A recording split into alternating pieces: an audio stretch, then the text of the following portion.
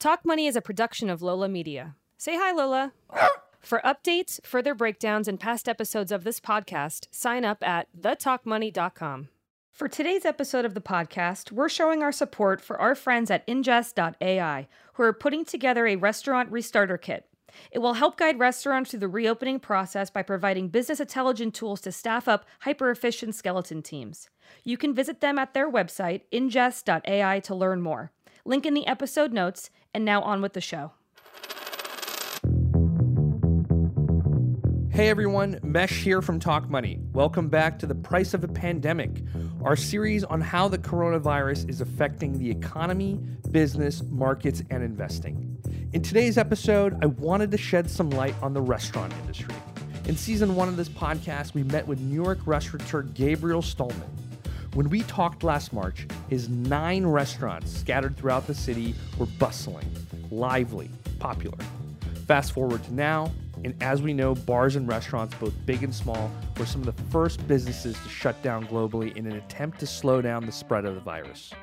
The industry didn't have any lead time to figure things out, and almost overnight, revenues hit zero. And given that restaurants run on notoriously low margins, they didn't have a ton of cash reserves to keep things operating. Instead of being able to offer a seat at the bar or a table inside or out, they had to decide if they could even offer delivery. Millions of workers out of a job, thousands of business owners with rent and invoices piling up, and that doesn't even include the myriad businesses restaurants support. On today's episode, we check in with Happy Cooking Hospitality's Gabriel Stulman, who's talking to us from home while he's hanging out with his kids. Let's get started. My name is Gabriel Stulman, and I'm an out-of-work restaurateur. Before the virus hit New York City, how many restaurants did you own and operate? Can you tell us about them? Yeah. I have 9 restaurants and bars. They range in age from about 10 and a half, and the youngest one is about 8 months, something like that. The first one is called Joseph Leonard. We have another restaurant called Jeffrey's Grocery, another restaurant called Fedora. We have a gastropub called Bar Sardine, a cafe and wine bar called Fairfax, a new American restaurant called Simon and the Whale, a Mediterranean-leaning cafe called Studio, a cocktail bar called the George Washington Bar, and lastly, we have a little neighborhood joint called the Jones. On a given weekday or weekend, how many seats would you say you were filling on a daily basis? So, Well, I would say how many turns per day, just to give us an idea of how many customers you were having between all these restaurants. All in, I have 405 seats. So I would say between our 405 seats on an average weekday, between breakfast, lunch, and dinner, we're serving about 1,200 people a day. And on a weekend? And I'd probably call it 2,400 because brunch can be a service where we do 3 turns at brunch alone, sometimes 4 and 5. And how many employees did you have total? 270. That's a lot of people. How many do I have right now? 5. Wow. So after New York announced social distancing guidelines, how did you react to that? What did you have to change with your restaurant and staff? The reality is it was a very rapid progression. When New York instituted social distancing, it was on a Friday afternoon, and then we were mandated to shut down by Monday. So it's like shit happened in a blink of an eye. There were very clear instructions on what we had to do. We were required to remove 50% of our seats. So we did. And then Sunday after brunch, I made the decision to not serve dinner. The tone and the energy of the city was off. So I made the decision to shut down before the government mandate. But as it turned out, I only made that decision by about 24 hours. What was the economic impact for your company? I mean, it seems like it was over a weekend. My answer would be catastrophic. We went down to 0. So, that's not gradual decline. That's a guillotine. It's not like, oh, the airlines are slowed down. It's down to 0. It's fucked up. So how did you make the decision to let your staff go? Who stayed and who you had to fire? Okay. So the decision of letting the staff go is less of a decision I made and more of a decision that was made for me. And what I mean by that is You cannot bartend from home. You cannot wait tables from home. You cannot be a prep cook from home. You cannot be a sommelier from home. So our industry is not one of those industries that you can do remotely. Look, I would like to keep everybody on board. I don't have that luxury. It's a financial impossibility. We operate on such razor thin profit margins, even in the best of years, right? Like when business is booming, we're doing 7 or 8% profit margins. So that being said, there's still work that I know I need to do. So we kept on 5 people that are very helpful and are working full time, and they're doing jobs that can be done remotely. What would that entail? Our CFO is still on board. So she has been very busy since we closed, whether it's communications with landlords or communications with vendors that we owe bills, or filing for leniencies with the state for sales tax, or filing for leniencies with loans that we have, managing all of the unemployment claims that come in, as well as quarterbacking with our CPA all of the various forms of financial assistance that are out there. Then there is our COO, Matt Kevakis. And Matt has been super busy. We've been generating newsletters. And how are we sending out communication to all of the people that we parted ways with, those 265 people? Then we also have kept on our director of operations and our food and beverage director at the Freehand, Ed Torres. They have been quarterbacking all of our political activism. Are you paying that out of pocket, given that there's no revenues coming in? Or That is correct. And besides, obviously, the employees at the restaurants, what other businesses do you interact with? The spiderweb and ecosystem that comes from a restaurant is quite tremendous. So the domino impact that I don't think people realize is quite profound. When we close one restaurant, nonetheless 27,000 in the city. Here's kind of the ecosystem that's impacted.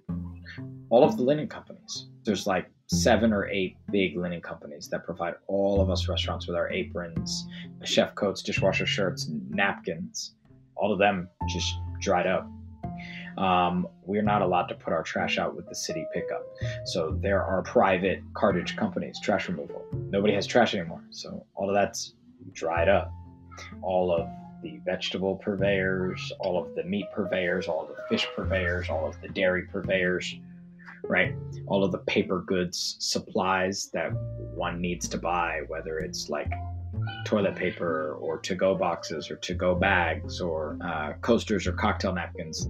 Now, when they have no longer anybody to sell anything to, that impacts all their delivery drivers. That impacts all the people in their warehouses that pack up our orders every day. That impacts all the people in their accounts receivable department, in their accounting departments. Then that impacts all the people that they buy from, all the farms that they directly interact with, whether it be for fish or for dairy or for meat or for vegetables or for fruit. You've got all these other branches, electricians, plumbers, handymen, that are like on daily call. You've got all the refrigeration companies that are on service contracts. All of them are impacted.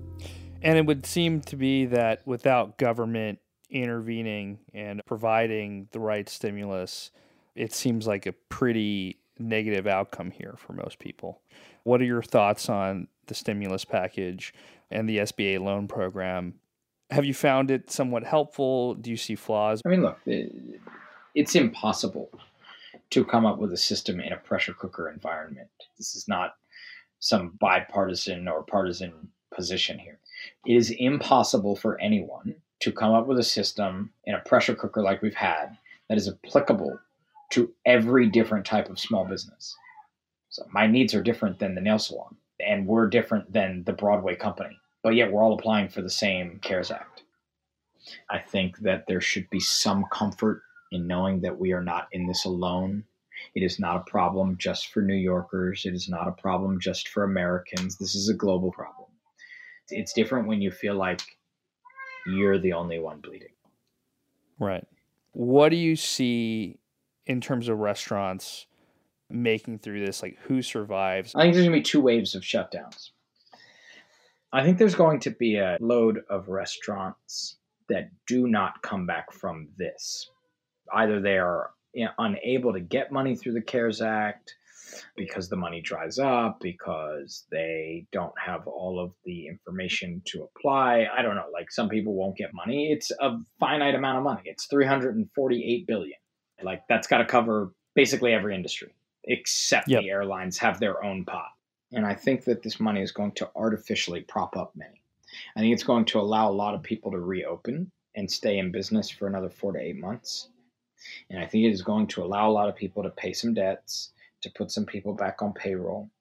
And then I think it just gives them a little bit of like life assistance for a period of time. But I believe that the industry that is my livelihood and my passion and my love, this hospitality industry, I think it is going to be impacted for so much longer than after this pandemic.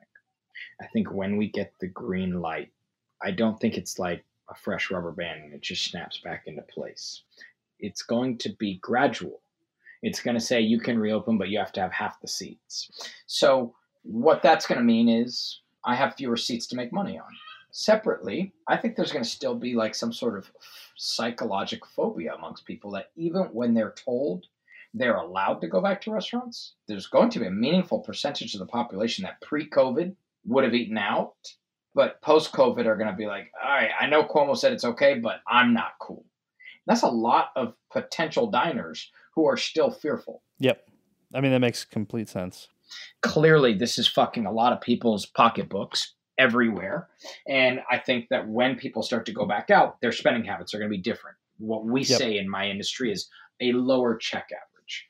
I anticipate that as people come back to our restaurants, it's not going to be, hey, oh my God, I'm so happy I get to go back out. Let me get that $20 crab cake appetizer and let me get the $45 steak. And I'm also ready for a $100 bottle of wine. No, I think people are going to have less money. And I think that they're going to spend less when they go out. Well, the big first announcements you actually did make was that you did create a food bank, a grocery bank for your employees and their families. What made you decide to then do that, and how did you go about, that whole process? What was important to me was being there and being supported for my family of colleagues because they're there for me. They work hard every day making our restaurants function. I need to find a way to support them. I'm hurting, you're hurting, but I can still try to help you. So everybody's trying to just seek donations so they can give money to their staff. And I sat there and I started looking at all these dollar amounts that people were trying to raise. I started to think about, like, people were putting up $200,000, $400,000 goal. And I was like, let's be honest here. How many people just lost their job in our company? 265 people. Now, at a bare minimum, like, if I paid them less than unemployment, $400 a week, all right? Times $400 a week, 1 week costs $106,000. You multiply that out by the minimum 8 weeks that we're going to be closed.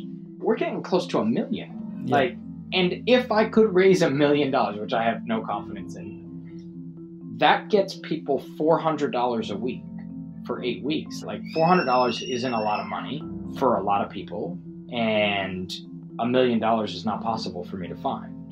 So I started to think about, well, what can I do? We know how to make food. I have relationships with wholesale vendors. I can buy product wholesale cheaper than people can get it in the grocery store. So I have the ability to get product where other people can't even get it, and I can get better quality, and I can get it less expensive. Now, if I do all of that, I can take away one stress. If I can take one stress away from you, that's better than taking none of your stresses away. And so that's what I figured is I started doing some math. How much food would we want to put in one grocery bag to last one person a week? And we thought about that. We were like, 2 onions, 1 head of garlic, 2 zucchini, a grapefruit, 2 apples, an orange, a whole chicken, a dozen eggs, a quart of milk, a bag of coffee, a loaf of bread, a bag of pasta, a bag of rice, a bag of lentils, right? Can we make some prepared goods? What if we made a carrot salad? What if we made hummus? What if we made like a cucumber salad? And make it delicious because we have the skill to do it. Then I thought, that's not enough. A lot of people in our company have children and have spouses and have dependents. So then we did a survey, and we found out that it actually doubles the size of our company in terms of mouths that we typically feed. So then we did the math on that, and we can feed over 500 mouths for 10 weeks. That's pretty incredible. And besides the GoFundMe that obviously will link to people in the notes, what else can we do as patrons and supporters of the hospitality industry? When we're reopened, please come.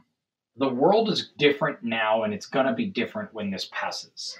So it's going to be different for me. It's going to be different for you. It's going to be different for everybody.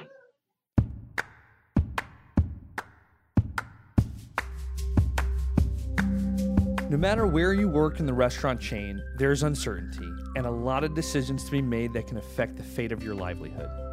All we can do in the meantime is try to support each other as best we can. I hope that restrictions are lifted when the coast is clear and that our favorite establishments weather the storm so we can support them. And to Gabriel's point, the world will be different, but restaurants will find ways to adapt and create new experiences for that new world. We're working on an upcoming episode exploring the future of delivery and virtual kitchens, so stay tuned. And if you want to support Gabe and his team with their Happy Cooking Grocery, visit the GoFundMe link in the show notes. I want to thank my guest Gabriel Stulman for his time. This episode was edited and produced by Olivia Briley and engineered by Maya Terrell. Sign up at thetalkmoney.com for further deep dives and to hear other episodes. We appreciate you sharing this with your friends and subscribing to us on Apple, Spotify, or wherever you choose to listen. Until next time.